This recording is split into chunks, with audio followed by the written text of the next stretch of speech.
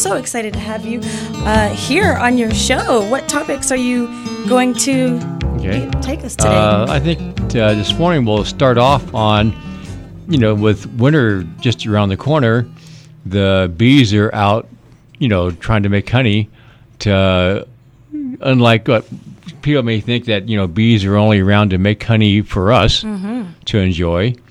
But bees actually do their job all spring and summer long, because that way they can have food to live off of during the winter.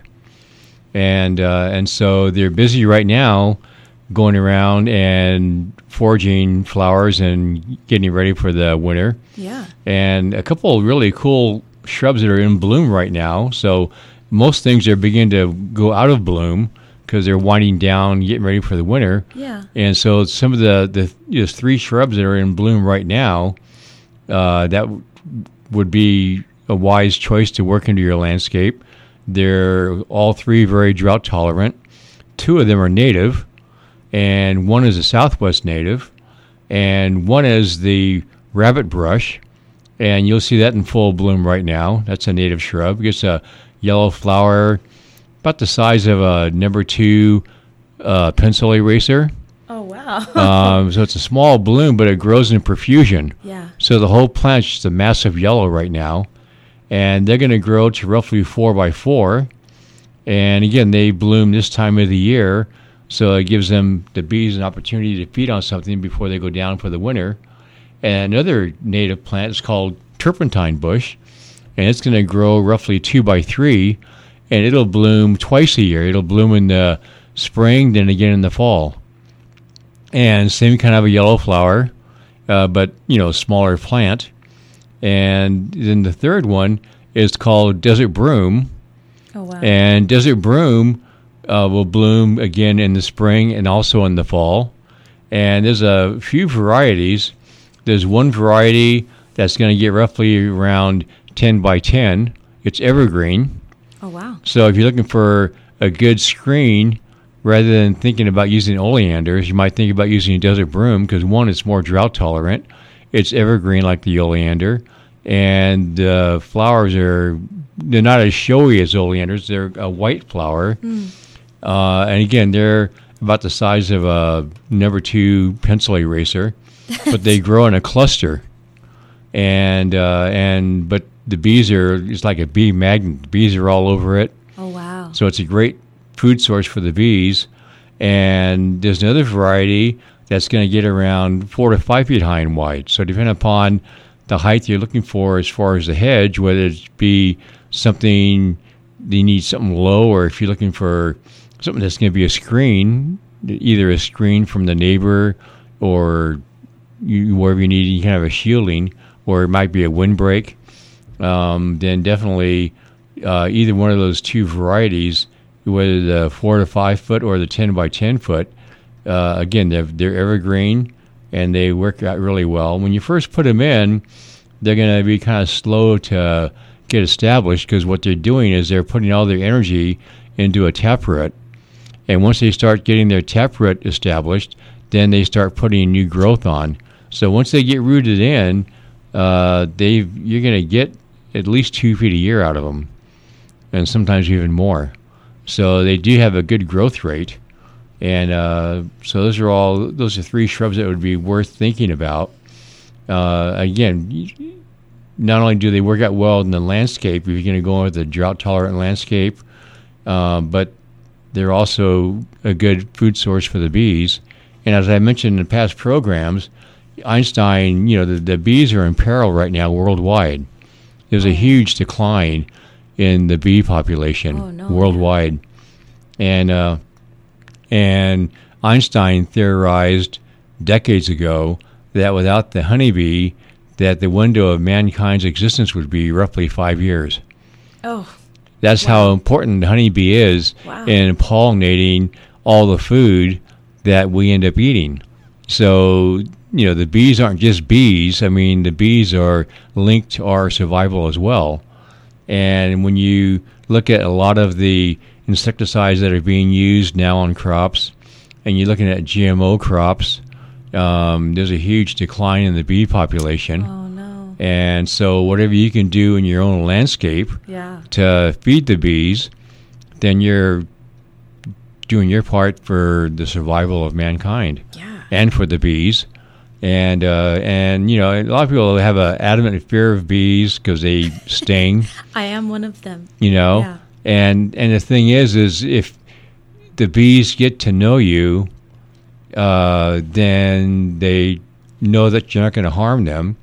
It's kind of like the neighbor dog or whatever, you know, that once you gain their trust, as an example, you know, I put a tray of water out for the bees, and I put out organic sugar water. And when I first started doing it years ago, you know, if I put it out in the morning, there were hardly any bees there. But if I came home during the middle of the day, then the saucer's almost drained from the amount of bees that are around the saucer, you know, drinking the sugar water. And so I'd go ahead and make up another batch, and I'd go to pour it into the saucer, and literally there were so many bees that were hovering around that from my elbow to my hand, you couldn't even see my skin. I was covered in bees. And at first it really freaked me out. And but they were just landing on me because I was pouring the water in there. My gosh. And when I got done, I'm thinking, well, how do I get them off? You know, and so rather than making any kind of a jerky move, I just gently, you know, rotated my arm a little bit, and they all flew off. And then landed back down around the rim of the saucer to get their sugar water. And then and that's happened several more times over the years. And so, you know, basically they knew what I was doing, and that what I was doing was to their benefit, and so they didn't bother me. But then there's times when I'm out feeding my turtle, if I'm picking desert willow flowers, and there's always bees flying around the flowers, and sometimes there'll be a bee down inside one of the blooms that I'm not aware of, and so every now and again I get stung because I didn't know the bee was in there, and so he reacted because he took me as a threat, and then he stung me. And so the moral to this story is if you do feed the bees, now you don't want to plant a shrub that's going to be a known bee attractant near your back door or your patio, things like that, where you tend to hang out in the morning or the evening. But shrubs that have a high bee attractant capability, then you can plant them in the outer areas of the landscape, so that way they'll be there to be fed on, but they're not going to be hanging out right around your back door or your patio.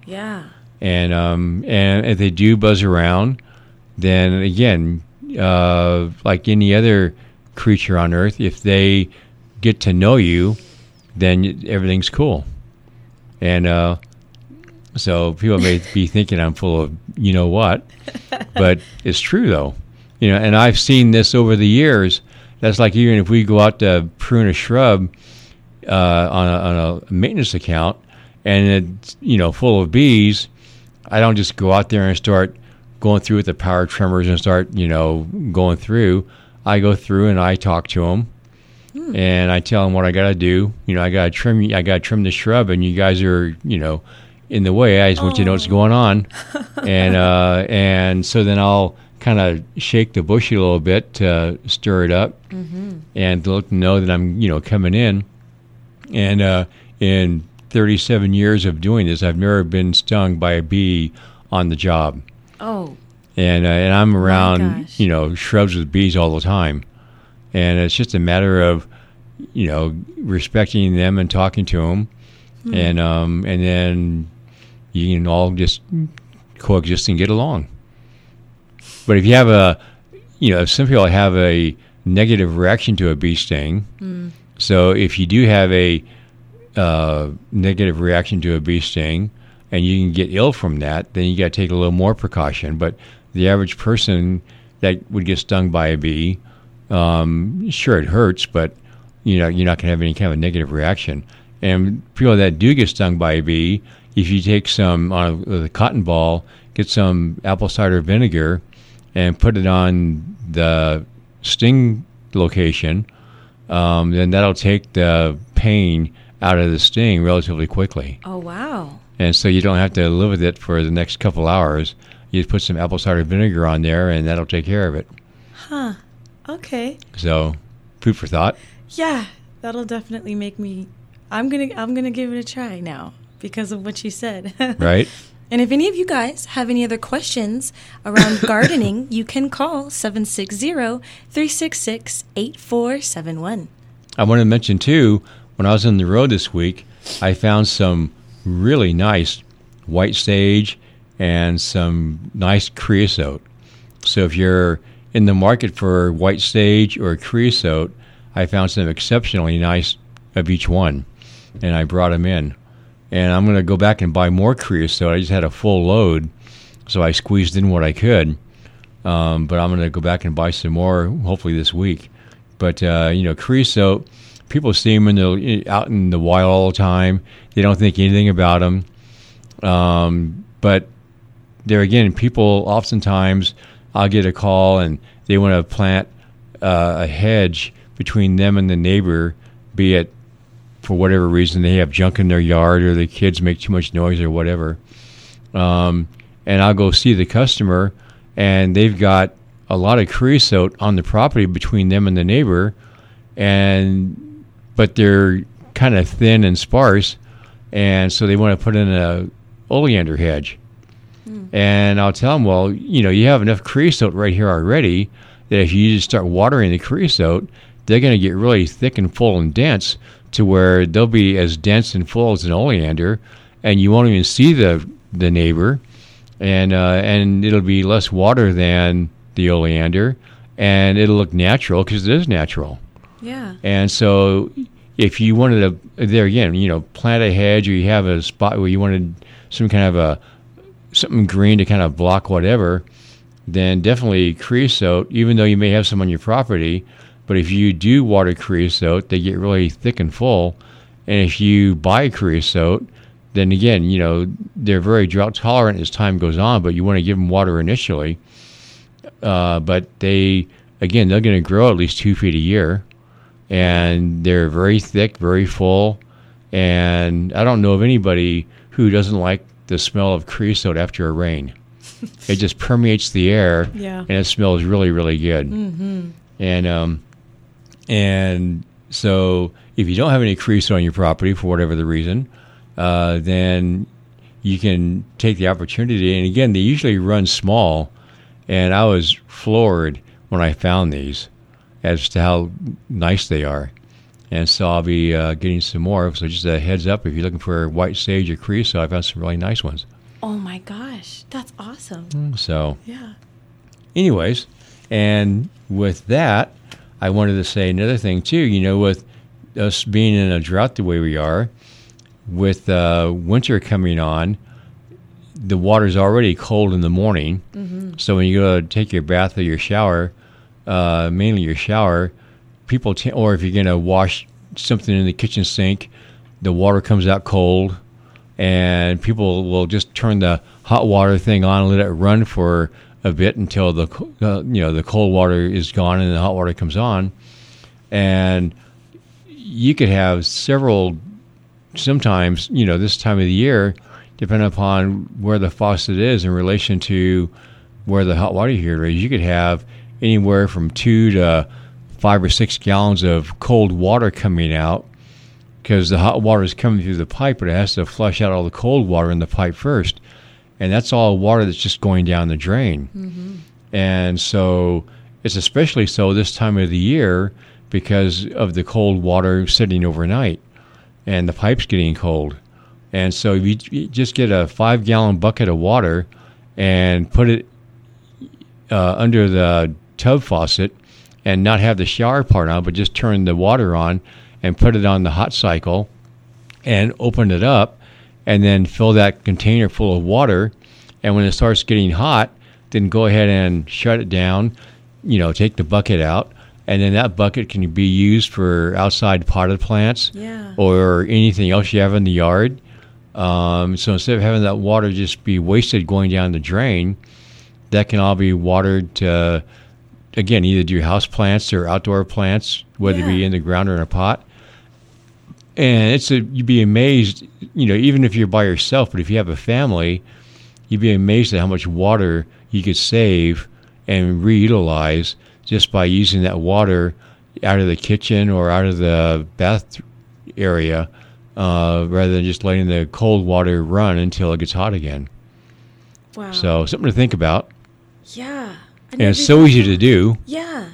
And when you have it, you go out there and there's almost something always that needs watering in your yard. Mm-hmm. And you just take it out there and water it. And if you don't have anything to really water, if you have a saucer for the birds to get a drink of water, then you can fill that up.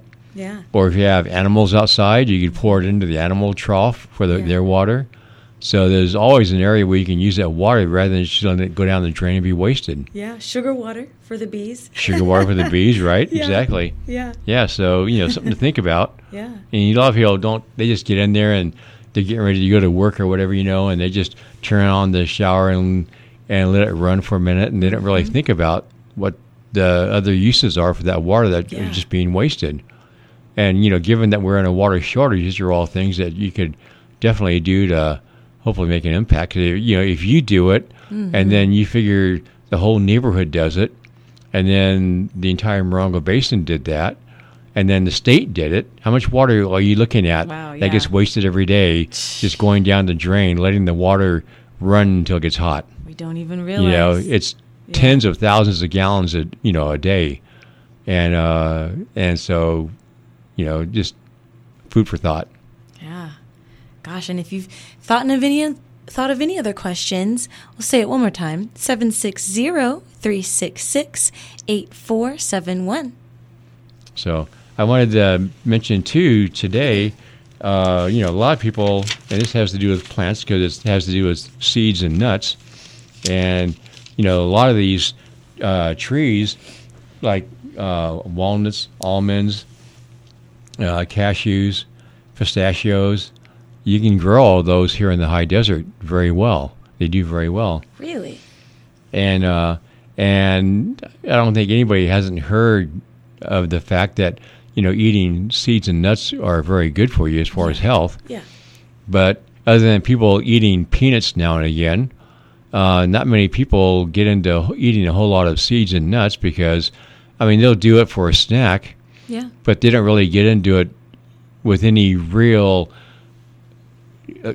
thought of, consuming enough to really be beneficial to you, other than just a quick snack or because, on the average person, if you were to eat the amount of seeds and nuts that would be really beneficial to you, life would be pretty boring, because it's kind of hard to eat seeds and kind of boring eating nuts all day long on and off. Yeah. And so if you're into the thought of eating seeds and nuts, but you don't know how about going to do it in a simple way where it's not going to take you out of your normal routine and you're not going to be eating seeds and nuts all day long, this is something that I'll share with you.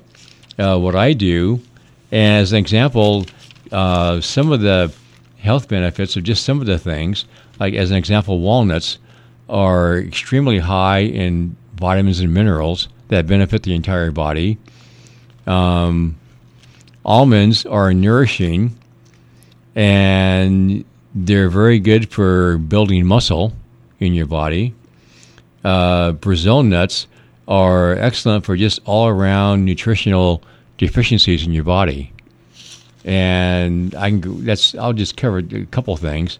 Chia seed, and not many people really know what chias are, other than this time of the year, you see those chia pets on TV, where you put the chia seed over the little, like a cow or something, or a dog, and they put water inside the figurine, and then the seeds sprout. It's called a chia pet. Oh, they've been around for years and years. Another month or so, you see them on TV. Yeah. And but chia seeds are very high in omega-3 folic acid, which is very beneficial to you. And then flaxseed strengthen your immunity, and they're cleansing to the heart and the arteries. Oh, wow. Sunflower seeds nourish the entire body. And then if you ever get into using mulberries, because you can buy dried mulberry flowers or the berries, and they strengthen the liver and the kidneys, and they purify the blood. And that's just a few of the things.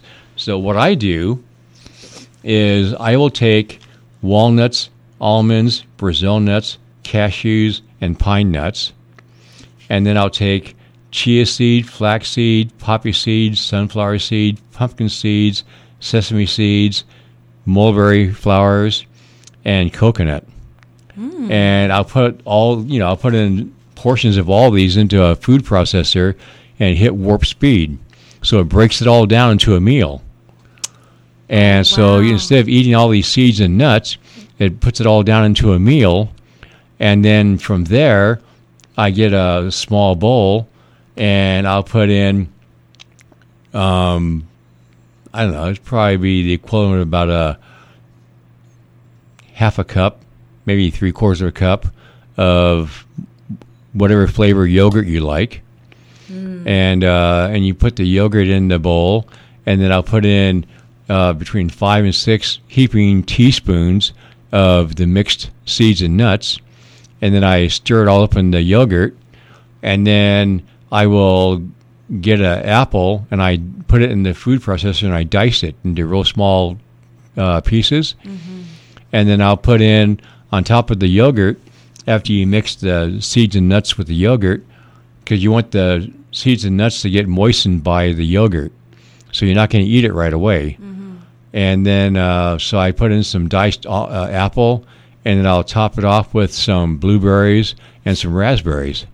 Wow. And they're usually frozen when I put them on. Oh. And so that they just kind of go on top, and then I put the lid on, stick it in my lunchbox, and after 3-4 hours, then you can open it up and then stir all the fruit and everything together with the almond mixed or the yogurt mixed seed combination, and then just eat it, and it goes right down, and it tastes really good. Yeah. And you're getting all these seeds and nuts all in one without having to go through all the agony of eating all these individually. Yeah. Or taking a teaspoon of seeds and then having to wash it down, and then take another teaspoon of this other kind of seed and washing them down.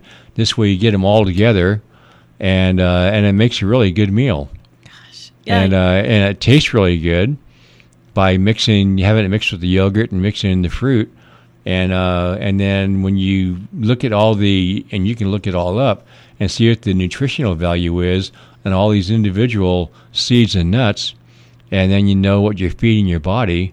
And so every spoon that you take, your body can say, cool, thank you very much. This is really good. And like I said, it tastes good too. So again, food for thought. These are just things that, I've been doing over the years, and that, and what made me think about talk about it this Saturday, because I had to make a new batch of seeds and nuts because I used it all up, and I had to, put it all together. And I thought this would probably be a good thing to share with the listening audience. Yeah. Because again, almost everybody knows how good seeds and nuts are for you, but nobody takes the time to really eat them because they're not enjoyable to eat, in the numbers that you need to really have. And then almost everybody will eat peanuts, but the reality is, peanuts really aren't that good for you, because they can be high in aflatoxin, which isn't really all that great. So if you do eat a lot of peanuts, be sure to consume and take either some vitamin C powder or some vitamin C tablets, because aflatoxin is killed off by vitamin C. And so if you do a lot of peanuts, just because you enjoy peanuts, then definitely take vitamin C to counteract the aflatoxin, which is oftentimes on the peanut when you eat it. Yeah. Oh, nice. So with that, so again, if you're looking for some nice creosote or some white sage, I found some really cool ones this week, and they're in the nursery in stock, and we're looking pretty good. Thank you so much again for always giving us such a great show. My pleasure. You have a great day. Thank you. You too.